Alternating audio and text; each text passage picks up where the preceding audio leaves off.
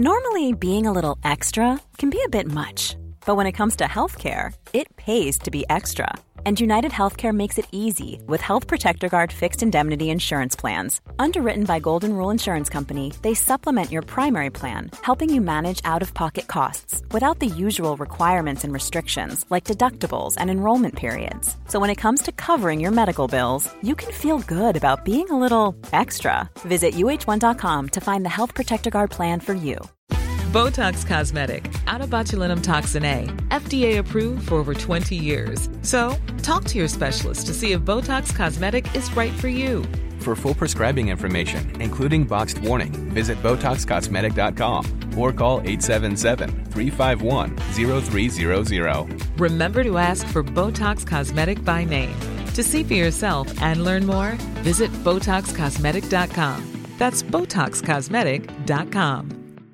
Hey, I'm Ryan Reynolds. Recently, I asked Mint Mobile's legal team if big wireless companies are allowed to raise prices due to inflation. They said yes. And then when I asked if raising prices technically violates those onerous two-year contracts, they said, "What the f*** are you talking about, you insane Hollywood ass?"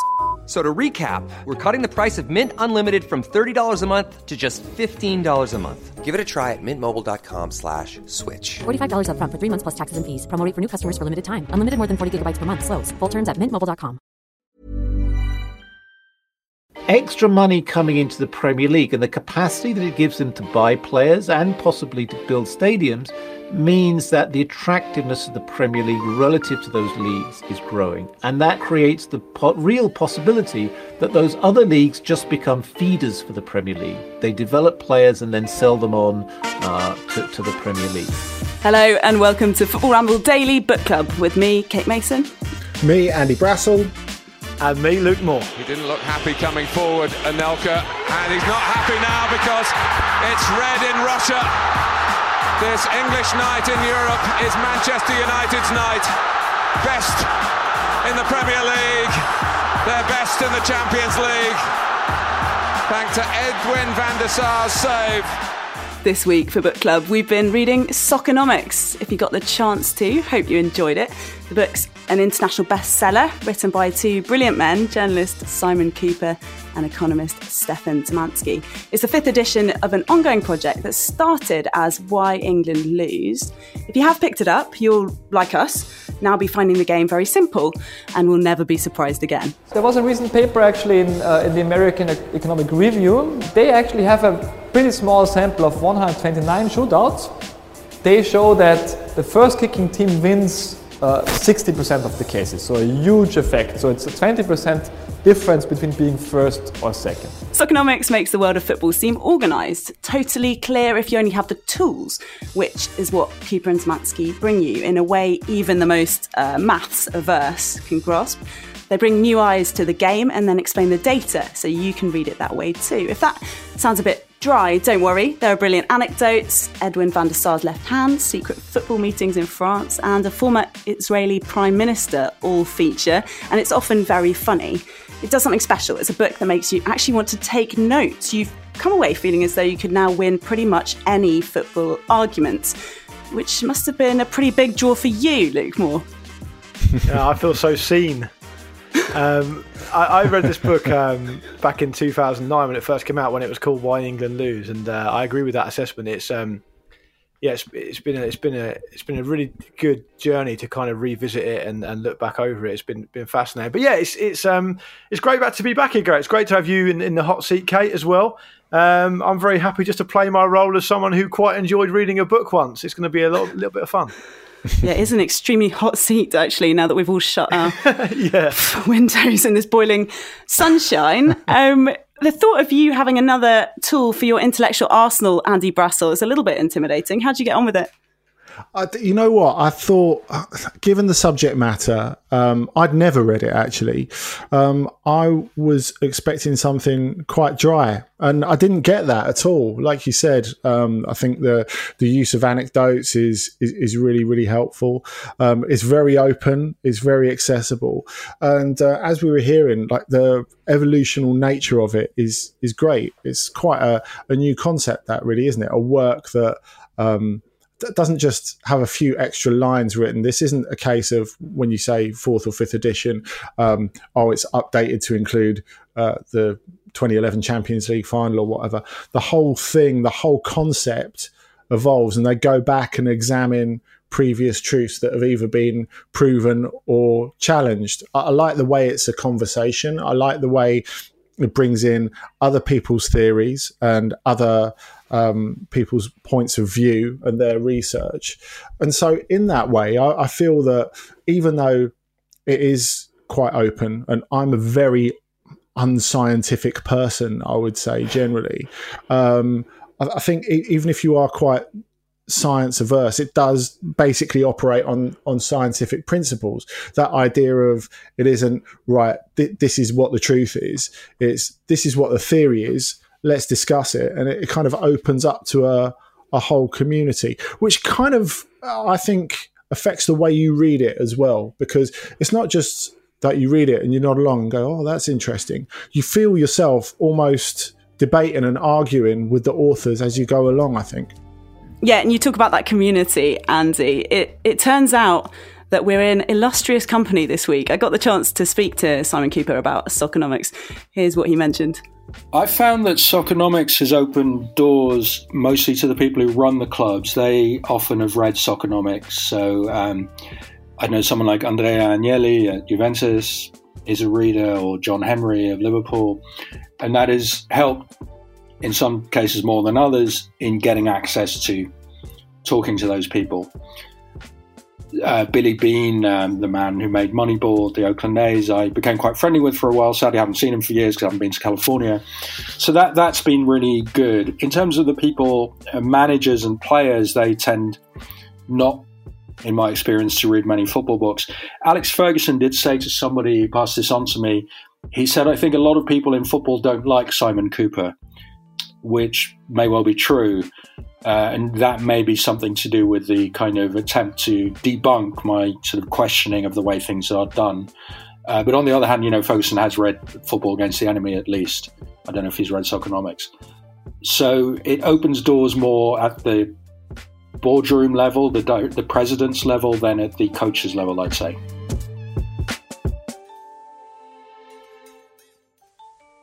Okay, so players and managers not really reading Soccernomics, but should they be, Luke? Yeah, I think they should, and I'll tell you why. Because the thing I like about this book, and the theme that really chimes with me, is that pervading it throughout is this idea that football is too insular and a little bit too dogmatic. And I think Cooper and Szymanski do a pretty good job of identifying and then suggesting ways to treat football's own brand of exceptionalism, really. Because football's great at like dogmatic ideas, accepted wisdom, exceptionalism, and it certainly was back in 2009 when Why England Lose came out, which is my version of the book. And part of the appeal of this book is it's a buster of myths, a kind of super skeptic that arrives and tears up as much as he can about the conventional thinking. And something about that appeals to me a great deal because really football is, I think, not so much these days, but traditionally has been built on a series of accepted points that no one can really deviate from, and that football operates within this framework that is established and can't in any way be changed. And the irony of that is that the people who achieve the most invariably are the people who do recognise that and then try and think differently about it. So, do I think the football world would be greatly improved if managers and players were given this book as a matter of course? Probably not, but I do think it offers at least some interesting ideas about how people can think a little bit more originally, and I think it should be applauded for that. Well, one of the mythbusters that really struck me is someone you're a particular fan of, actually, Luke, Jean-Michel Aulas. His transfer rules in the gentlemen prefer blondes section. That's exactly what you're talking about. That's the first paragraph, the first chapter in Soccernomics. This one that Andy and I have been reading, the 5th edition. And it's all about that. It's about this intrinsic unreliability of all of these tools that people have been using for generations to make decisions that Cooper particularly seems to think are erroneous. Yeah, and I think, Jean-Michel Aulas is someone that I use as a stick repeatedly to beat Andy with, because I like to compare Andy to him. I like to poke Andy about him, and that happens on the continent quite a lot. But that chapter is really interesting because what it does is it actually lays bare for those who haven't read the book, it lays bare the mistakes that are consistently made within football about the transfer market, and it also uses examples of Brian Clough and Peter Taylor and how they used to work it, and it comes up with all these quite interesting solutions and ideas, like you could buy players who've got personal problems at a far cheaper price and spend your time trying to help those personal problems, because that's more efficient, and that's a much more clever way of perhaps getting the most out of a signing. But one thing it doesn't do enough of, to my memory, and it might do it in a later edition, and I'll throw this to Andy, is that I think there's an idea that the transfer market is now something that it never used to be. I feel like maybe my detail and my memory is a little bit sketchy on this, but I feel like, Andy, the transfer market used to be something that you would use to supplement what you were trying to do. You wouldn't base your whole club outlook and the entirety of your plans on the transfer market. And I think that Stockonomics kind of implies that without explicitly stating it. But that's a recognition of how the world's changed, isn't it?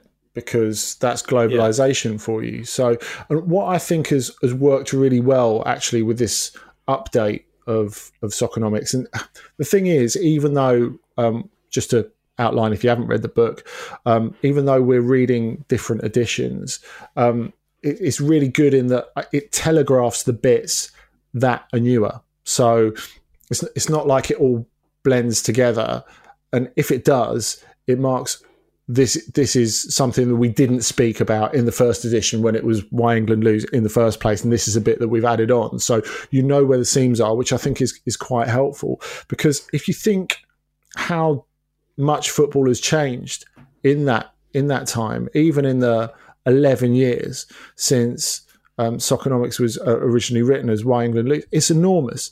And I think that's something that must have been quite intimidating when it came to rewriting bits of the book, because one thing that's acknowledged a bit later on, certainly when we talk about, I think it's in the chapter a decent business at last, where it talks quite a lot about social media and the idea that football clubs at last could monetize the unmonetizable, which is fans' loyalty, and it's a sort of pathway to that.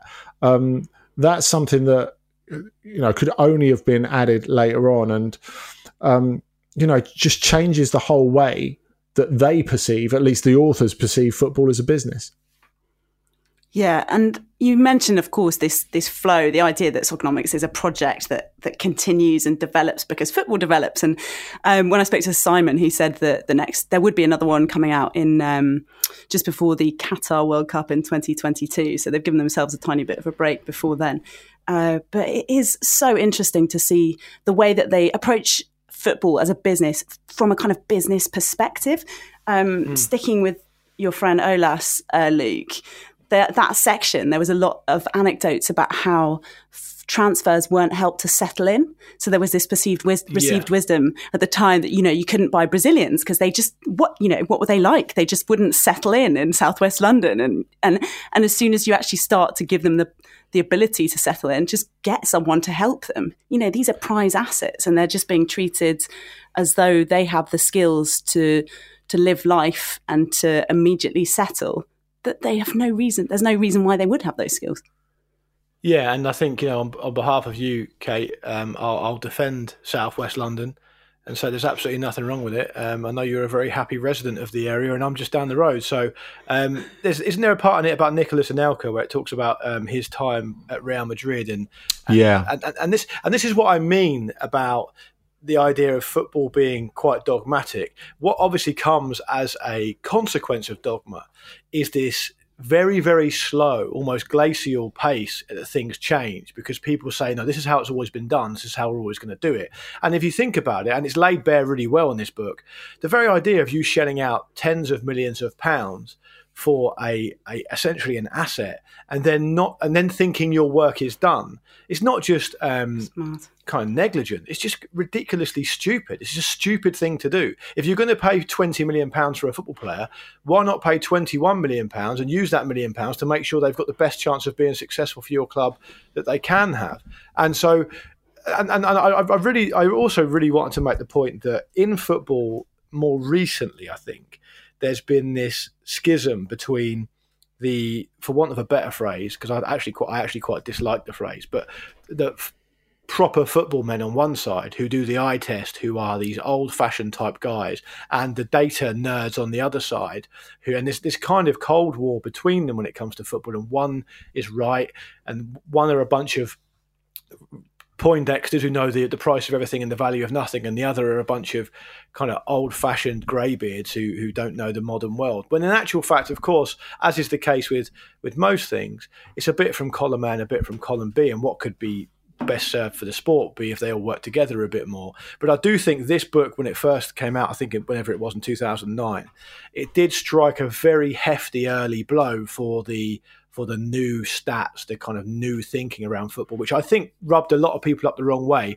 wrongly in my view, but nonetheless it did happen. Yeah, and in a way, it's the kind of dichotomy at the heart of this book, really, isn't it? How it's presented to you in a very clinical business, this is why football is a fucked up business kind of way.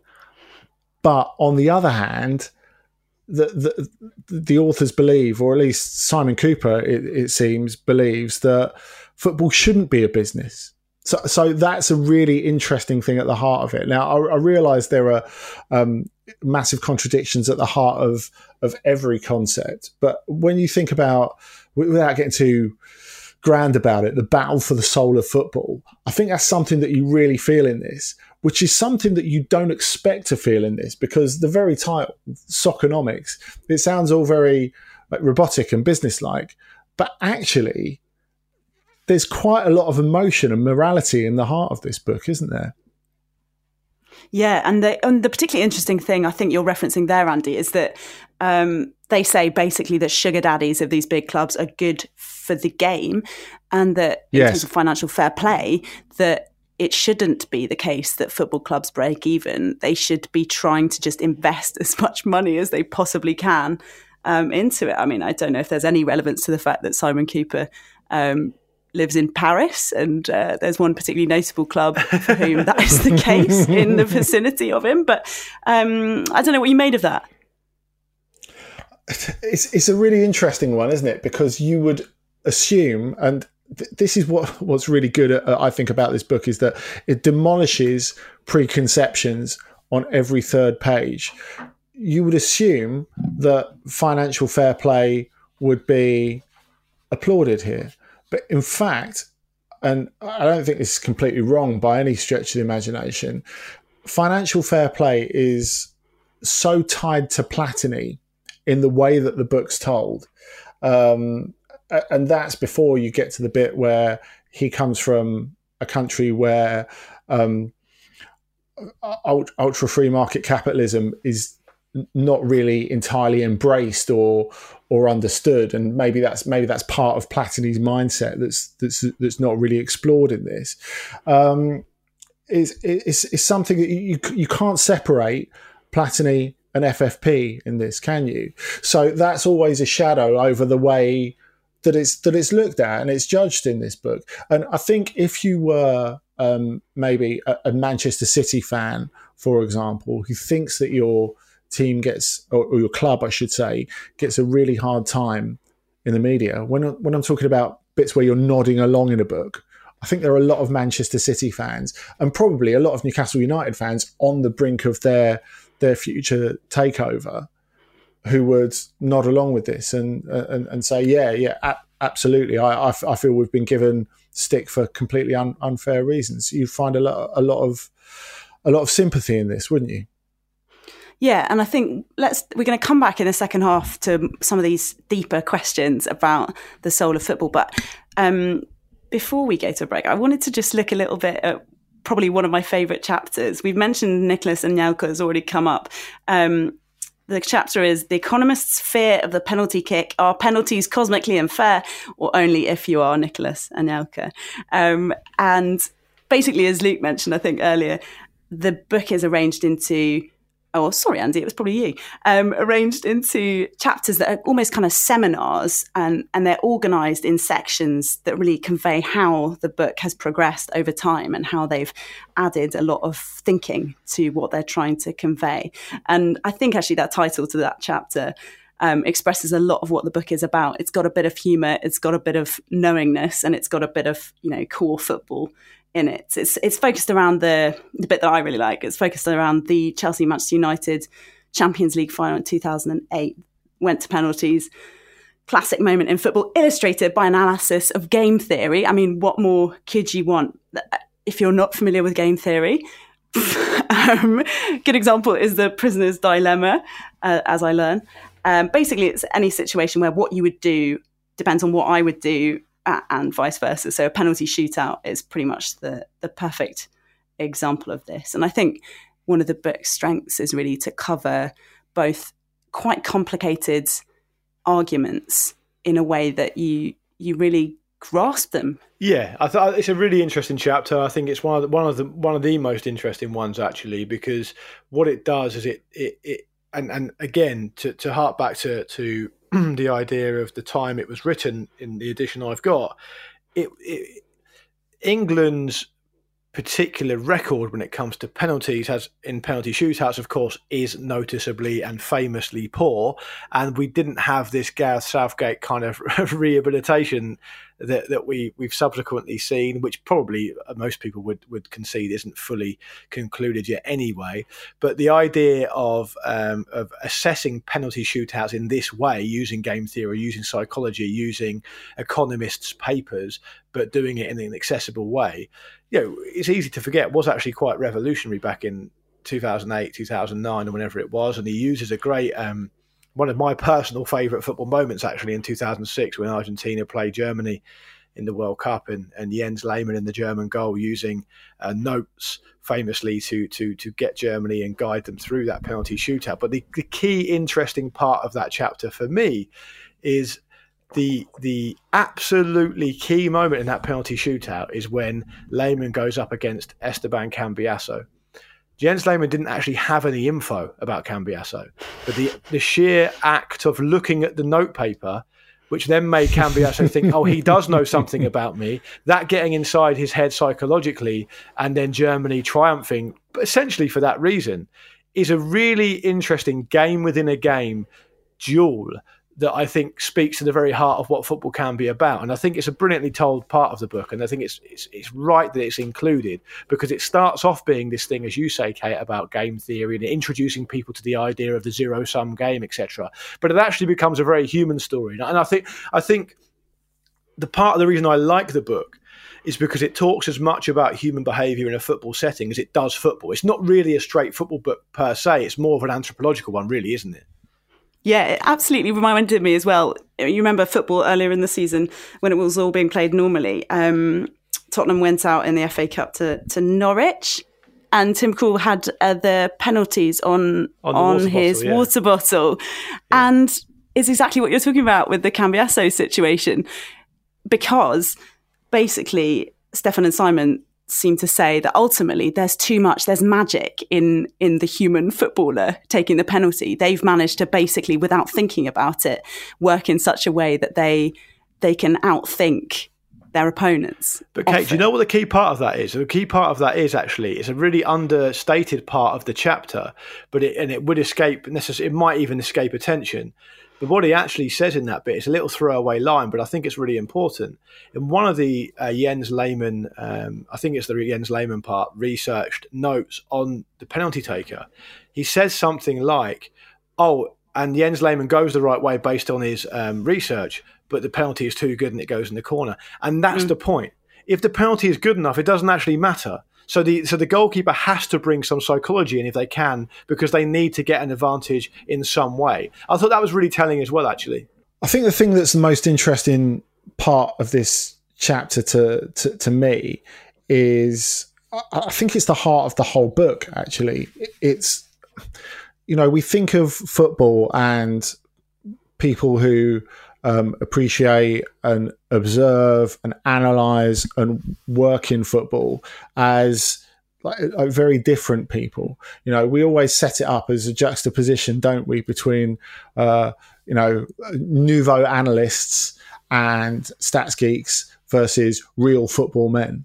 But actually, I think in there's the bit that's based around the 2008 Champions League final shootout just shows how wrong that is, and how there's far more that unites us than divides us. Actually, I mean, it's based around The Economist, isn't it? Ignacio Palacios Huerta from the Basque Country, who started analysing the way penalties were taken. And he starts doing it in a very primitive way in the mid-90s, doesn't he? He gets loads of videotapes and he exhaustively watches like thousands and thousands of videotapes that his wife and mum send him from home in Spain while he's studying in the US. And he starts analysing that way. And then obviously he's sent a paper, we find out, to his results of his research to a friend of Avram Grant's, and he's watching it at home, and he realizes that Chelsea are using some of his tells and some of his research, and it's amazing because he's absolutely open-mouthed. He's like a kid at Christmas. And that's what really gets me about this. The fact that, actually it's not the stats geeks versus the real football men, is it? It's the fact that in the moment of the game, whatever path took you up until that point, you're all sort of wrapped up in this sort of childlike wonder when you're in the moment, which I think is really great. And it's one of the things that does make the whole book so accessible, I think. Oh, guys, well, I think let's halt there in a moment of childlike wonder and let you just rest in that for a bit. That's it for part one. Coming up in the second half, a bit of a Wenger loving, perhaps, and we'll also talk about what Soccernomics says about what's happening right now. 4:2 im Elfmeterschießen, 5:3 mit den 2 restlichen Toren. Esteban Cambiasso gegen Jens Lehmann. Und er nimmt einen langen Anlauf. 7-8 Meter. Cambiasso mit links. Lehmann hält! Wir sind im Halbfinale! Und die Deutschen stürmen Richtung Lehmann. Jens Supermann in Berlin erhält den Elfmeter von Esteban Cambiasso.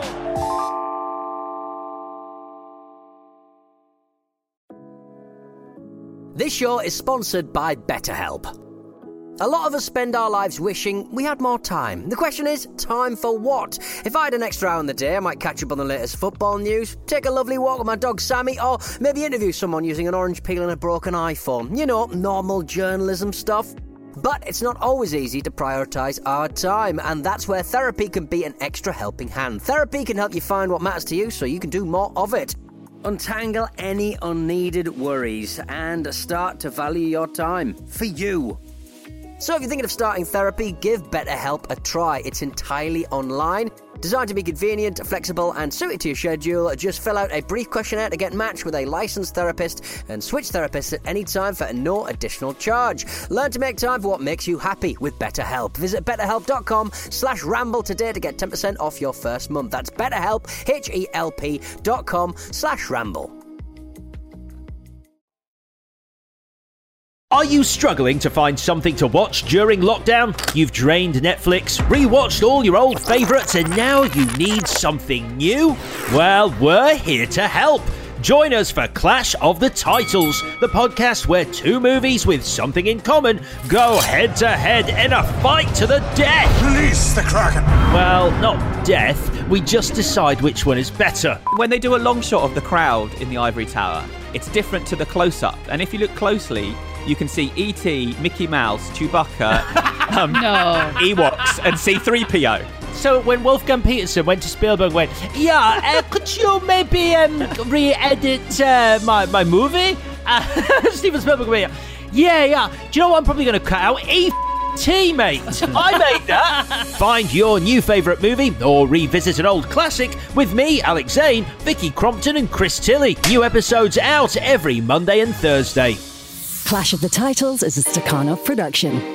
Welcome back to the Book Club with Luke Moore, Andy Brassel and me, Kate Mason. This week we're talking about Simon Cooper and Stefan Szymanski's Soccernomics. And like any thoughtful people dealing with a topic so massive, Simon and Stefan have reworked many of their theories as football and life has played out differently to the way they expected. Here's Simon. Well, one day I suppose even Stefan and I might die, so it will end. But I do see it as an ongoing project. I mean, partly because there's always new things happening, new people you speak to, ideas that you get that you want to stick in the book, and football changes. And also, you try and predict and it's wrong. And we've gone back and rewritten because, when the facts change, we change our mind. So, for example, in the first edition, we had a view that rich, large countries like Japan and the US and countries around the world, so football mad, quite good countries like Turkey and Iraq at the time, we predicted, would start to catch up with Western Europe. Because we thought you got this insane situation that Western Europe, only 5% of the world population, is dominant in international football. I'm not talking about the clubs, because obviously they're dominant because they have more money, but the national teams. And so in 2008-9, we thought, well, that's going to change. Everyone's just going to copy what the Western Europeans do. And it turns out, no, the Western Europeans are impregnable. They've now won 4 World Cups running. Even Brazil can't really keep up anymore. And so that's a prediction that we've had to revise. I don't see the US or Japan, let alone Turkey, catching up anytime soon. So football keeps changing and surprising you. A lot of the book, I think, has held up very well. But when it hasn't, we want to go back and try and understand what is actually happening. So we touched on it in part 1, guys, but one of the things that is quite fun about this book is the way that Simon and Stefan do relate the development of their theories to what's been going on in real time over the last few years, from the book that Luke's been talking about, 2009 version, to the one that Andy and I have been reading, the 2018 core Soccernomics text. And one of the things, aside from Andy's childlike wonder, that I particularly enjoyed about this one is the way that they bring you this feeling of inside knowledge, or inside transferable knowledge, if you like.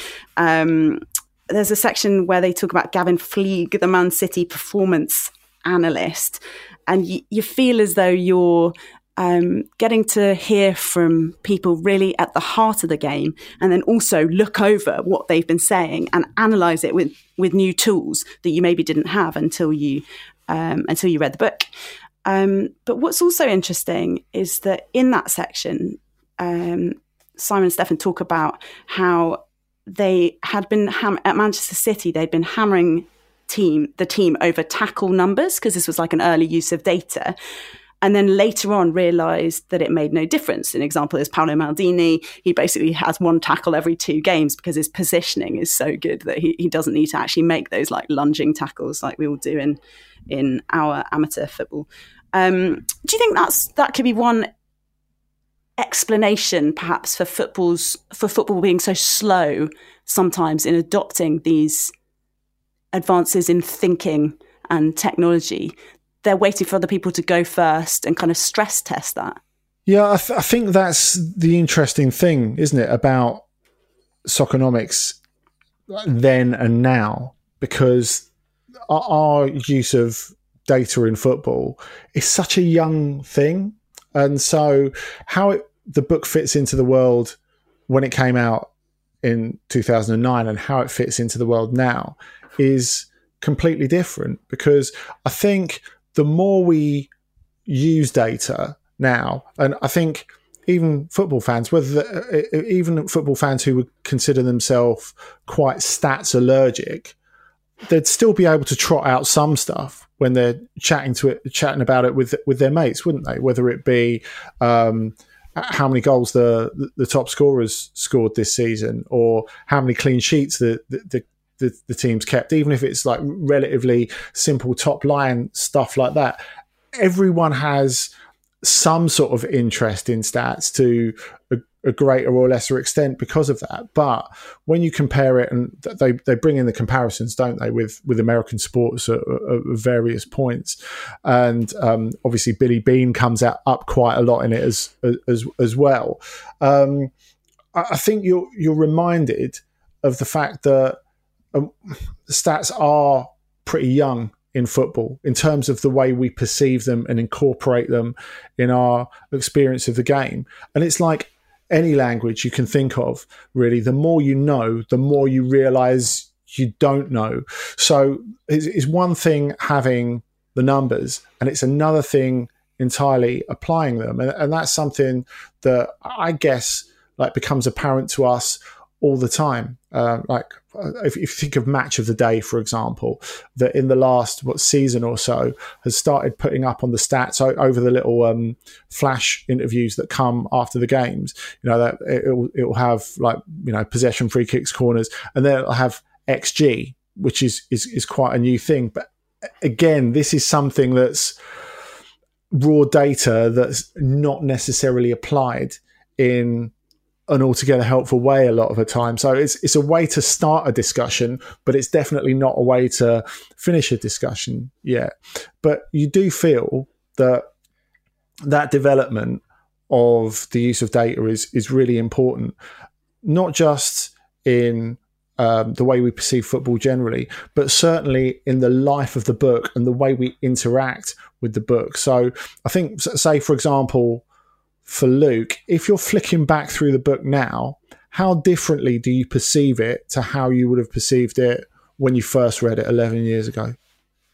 Well, obviously, Andy, I'm much more refined and urbane and clever now than I was then. So, how could that be possible, Luke? Well, you say that, Kate. That question has been asked quite a few times, so it's very difficult for me to be objective on it. But no, seriously, I think when I read back through it, to be honest, a lot of it is outdated. And I think that when I first heard the interview that Kate did with Simon and he talked about it being an ongoing project, my first thought was, okay, that's a really nice idea. I haven't really thought of a book being like that before. But then my second thought was, well, actually, yeah, for this book to maintain its relevance in the modern world, it is going to have to be an ongoing project, or it's just going to be a time capsule of a project that's going to exist in one certain piece of time. And that's going to be that. And that, of course, doesn't really serve anyone, least of all the bottom line of the authors and the publisher. But that's probably a more cynical point. What I wanted to expand upon was Andy's chat about data and about it being the start of a conversation and rather a start of a conversation than an end to one, if you like. I think that's a really helpful phrase. And I think also what it does is it allows us to develop this idea of this dichotomy between the proper football men on one side and the data people on the other, because of course it's not really a dichotomy. It's not a battle to be fought between two factions, chiefly because it's much more of a scale. So even if you are one of these proper football men, even if you don't admit it or you don't realise it, you're actually on the scale of data and statistics and tactics already. Because if you're a real Harry Redknapp of a guy and you say, oh no, it's all about players and 90% of any success I've had has been about players, that may well be true. But Harry Redknapp, as has been a point made by much more learned people than me, Harry Redknapp still picks a goalkeeper. He still picks strikers. He still picks players in position, which of course is the very basis of tactics. And if you're someone who rallies against, the advent of zonal marking or whatever, well, a lot of those people still want to see someone on a post defending a set piece, which of course is exactly that. So there is a confusion around this, and everyone is on this scale because everyone acknowledges that, as Andy's also correctly said, scoring of goals and tallying the amount of goals that are scored is very helpful for lots of different reasons. So there is a data-led approach by everyone to an extent. And I think what this book does in its mode of continually being updated is it actually says, here's what the data says. And there have been some criticism about this book that have said the data isn't good enough and it's not extensive enough and it's been interpreted in a certain way. But nevertheless, the data is there. But it applies the data and develops, as I said before the break, what is actually quite a human story, because it doesn't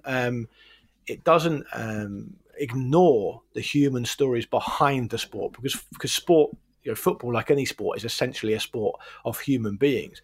And so it does serve both masters really quite well that are on each ends of this scale.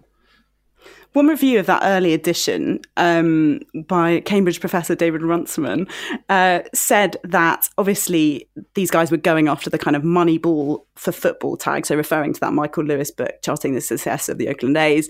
Yeah. Billy Beane, we've mentioned a few times in this, and he said basically that they'd failed in their attempt to create a Moneyball for football. Yeah. And one of the reasons for that was, for example, this book obviously venerates Arsene Wenger, but as a reference, he was kind of missing in the Why England Lose book. Now in Soccernomics, he's on something like 1/10 of the pages. I had a little look. Okay, it's interesting because I mean, on that front, I think that's really interesting, chiefly because I think you have to be very careful you have to be very careful with that approach. If you set out and say, that book, Moneyball, has done that for baseball. And I've read Moneyball a couple of times. I read it when it first came out, and I read it again for a rival book club I had to do about a year ago. And what? And I know, of which we will not speak. But the idea of transferring things across between sports just because it's been done elsewhere is rarely helpful and is regularly actually quite obstructive to what you want to do. Now, I'll use another example. For something like VAR. Well, people will say, well, VAR is used all the time in rugby union and all the time in NFL and all the time in these different sports. But the problem is the sports are so vastly different that the comparison is essentially redundant, because if you take football, there's, roughly speaking, generally, I think 2 and a bit goals per game on average. So the big moments become absolutely massive in a way they're not big in much higher scoring games. So is it actually that helpful to compare sports? Is it that helpful to compare or even to try and attempt to do what some book has done for some other sport, for football? I don't necessarily think it is. And I think if you're not careful, you can end up with something that's a complete mess. This book isn't that, but nor do I think this book is the Moneyball of football.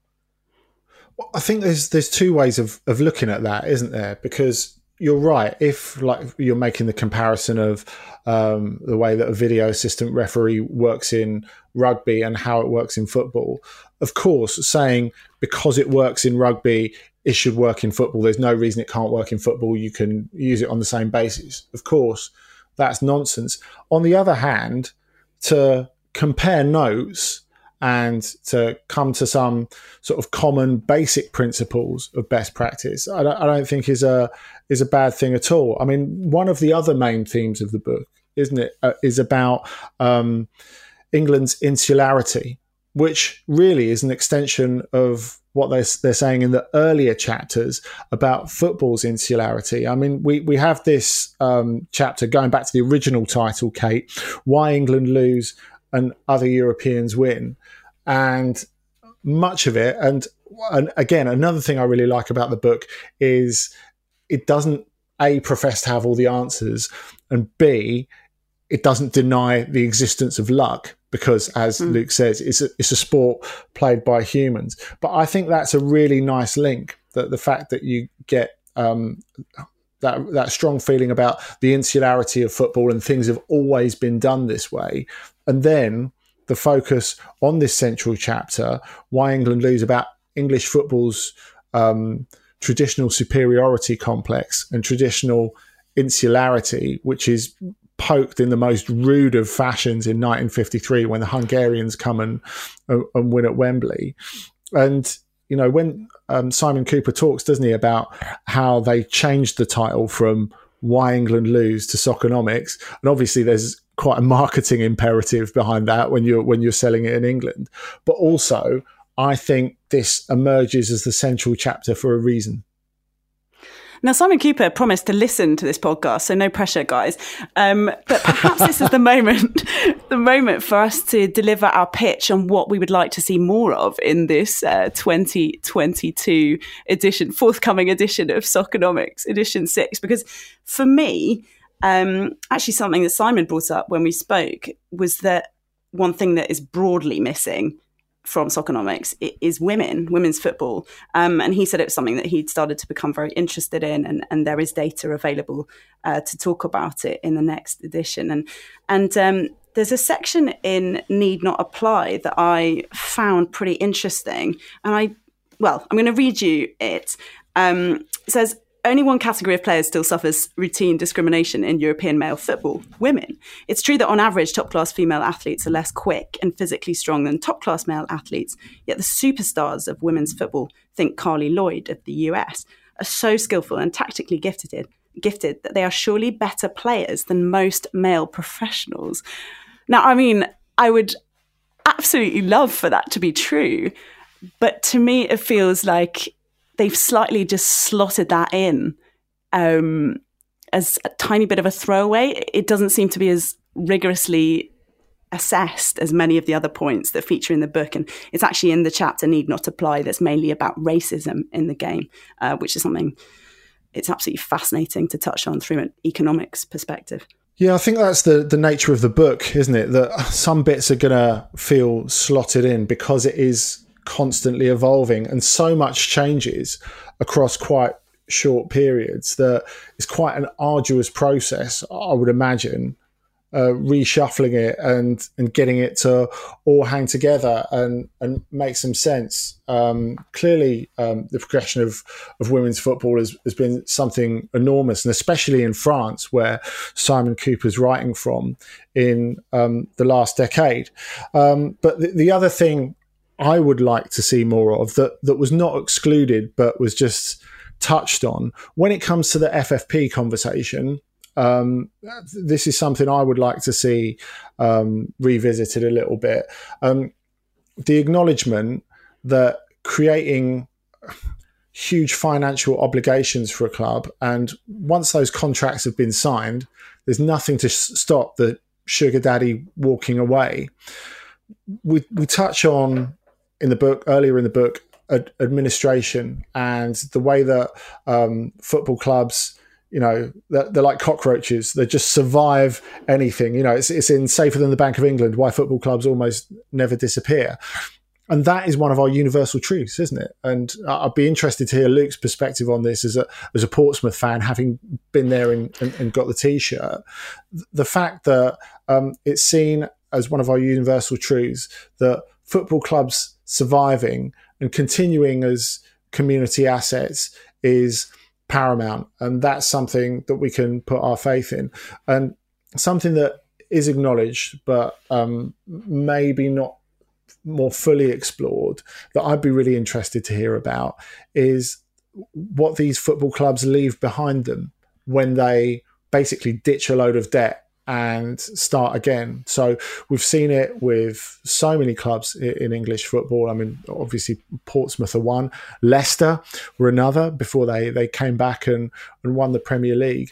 And I was talking to a friend about this a while back who's an Exeter City fan, and he was saying about when the trust took over the club, the supporters trust took over the club, they found it really difficult to get buy-in from local businesses because the name of the club was mud, because it reneged on so many debts. And we're not talking about, clubs who have sold that club a player and are not getting all their money, although that's damaging and not right. But we're talking about, say, for example, a local caterer who's provided £4,000 worth of food and will never get that money back and maybe goes bust because of that.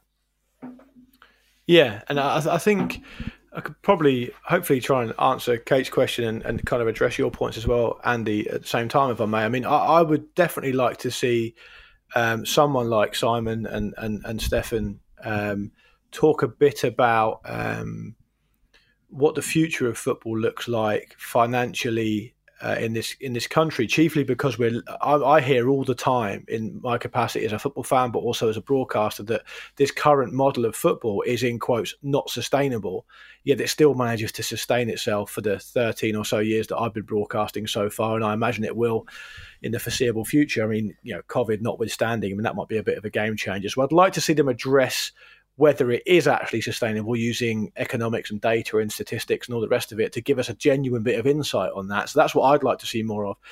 Secondly, to address Andy's points on the Portsmouth thing, it is absolutely the case that the trials and tribulations that Portsmouth went through financially upon their relegation from the Premier League in 2010, that a lot of local businesses, including particularly important ones like St John's Ambulance, for example, were essentially stiffed financially by this financial meltdown from what is a very important part of the community in Portsmouth. And the rebuilding of the trust in that institution was quite hard won, actually, from what I know, and took a long time to go. Now, of course, it was accelerated by the idea that the club was actually taken on board by the fans themselves, which did a lot of that work. But it does show you that how in hoc football is these days to finances. Now, I don't just mean your obvious examples of with Man City and PSG and all the rest of it. And some of the comments you guys made in the first half I didn't fully agree with, but we've moved on now. I don't just mean that. I mean that at every level, the financial impact or the financial concern is dictated. It dictates really what the football club can do. Now, the reason I say that is just to use a quick example with Portsmouth again. Everyone knows what happens with Portsmouth in 2010 and how long it's taken them to get back to where they are now. But not everyone really talks about the idea of the circumstances that how Portsmouth got promoted to the Premier League in the first place. Well, the reason Portsmouth got promoted to the Premier League in the first place is because of the collapse of ITV Digital, effectively. Portsmouth were insulated from that by the ownership they had at the time, but a large percentage of football league clubs were in big trouble because the money they were promised by ITV Digital never arrived. So Portsmouth were able to take advantage of that. So Portsmouth's journey right up to the very top half of the Premier League and all the way back down again, on both sides of that graph, is dictated by the slings and arrows of like an outrageous financial fortune, if you will. And so it is actually impossible to separate the financial side of the game from the playing game for more reasons than perhaps one may think. And I'd like, in the next edition of this book, it to be addressed as to what the solutions may be if indeed this model that football is essentially inherited is actually unsustainable, as is repeatedly said. Well, I think there we had actually Luke's pitch for being the Portsmouth contributor to the 2022 edition of Soccernomics. No, thank you. Of course, got to give you a chance, mate. Of course, we basically couldn't really do more here than glance over some of our favourite bits of this book. It's a hugely impressive collection of theories. It's the sort of thing you can have up on your shelf and you can return to again and again. But one thing that Stefan Szymanski and Simon Cooper never lose track of is the fact that they're lovers of the game. They love football and they're always happy to talk about where the theory ends. So there's always going to be more Soccernomics to look forward to, guys, which is lovely to hear. Yeah, I think that's right. And I also think for those who haven't read the book yet and are thinking about picking it up, at the very least, it will make you think about certain parts of the game differently. And I would just echo what Andy said earlier in the episode, where he said that it's not dry. I mean, you might pick it up expecting it to be dry because it's written by an FT guy and a statistician and all the rest of it. But it isn't that. And it doesn't lose sight of the fact that football is a very human pursuit and a very human endeavour, and some of the best bits to take away are the more human end of it, but it gives it context with the data, and as a result I think it's not a flawless book and it's not perfect, and I think there are some sort of problems with it, but I think overall it's a very interesting sort of combination of the human stories and the data driven stuff as well, and there's definitely more than enough in there to enjoy whatever type of football fan you are. Yeah, I think that's it. It never really loses the spirit of discussion. And really, that's what draws us all to football in the first place, isn't it? So I think for me, one of the most fun things about discussing football is the fact that it's a game that we follow collectively, and especially with no fans in the stadium at the moment, we're all thinking about that a lot at the moment, but it's a collective experience that we all live very individually. So 3 of us or 1,000 of us or 80,000 of us can all see the same thing and see it in a very different way. And I think having your perceptions challenged is one of the things that I enjoy most about discussing football. So that's what I loved most about this book. And that's what I loved most about discussing this book with you guys. And in fact, that question that Kate asked about what would you add to it, now I've given one, I think I want to give about 3 or 4 more, immediately. I'm thinking about, well, where would I look at it from a Wimbledon perspective? Fan-owned clubs. There's so many things that I'm sure they'll get around to, if indeed that pledge to carry on making it a living, breathing thing until they die holds from Simon. Yeah, it was so hard for me to stop asking him questions, to be honest.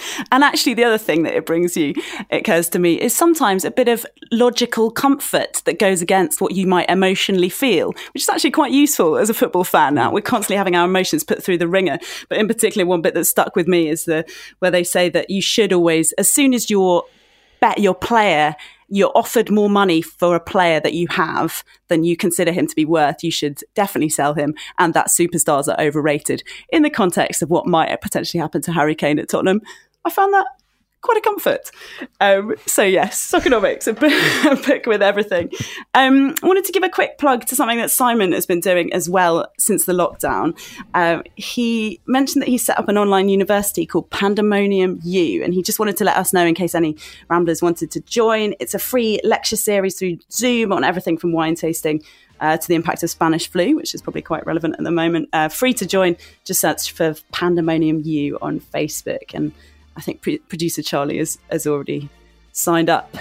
So yes, that is Soccernomics by Simon Kuper and Stefan Szymanski. We've really enjoyed it. But that's it from us this time. Say bye, Luke. Goodbye. And bye, Andy. Thank you and goodbye. Catch you all next time.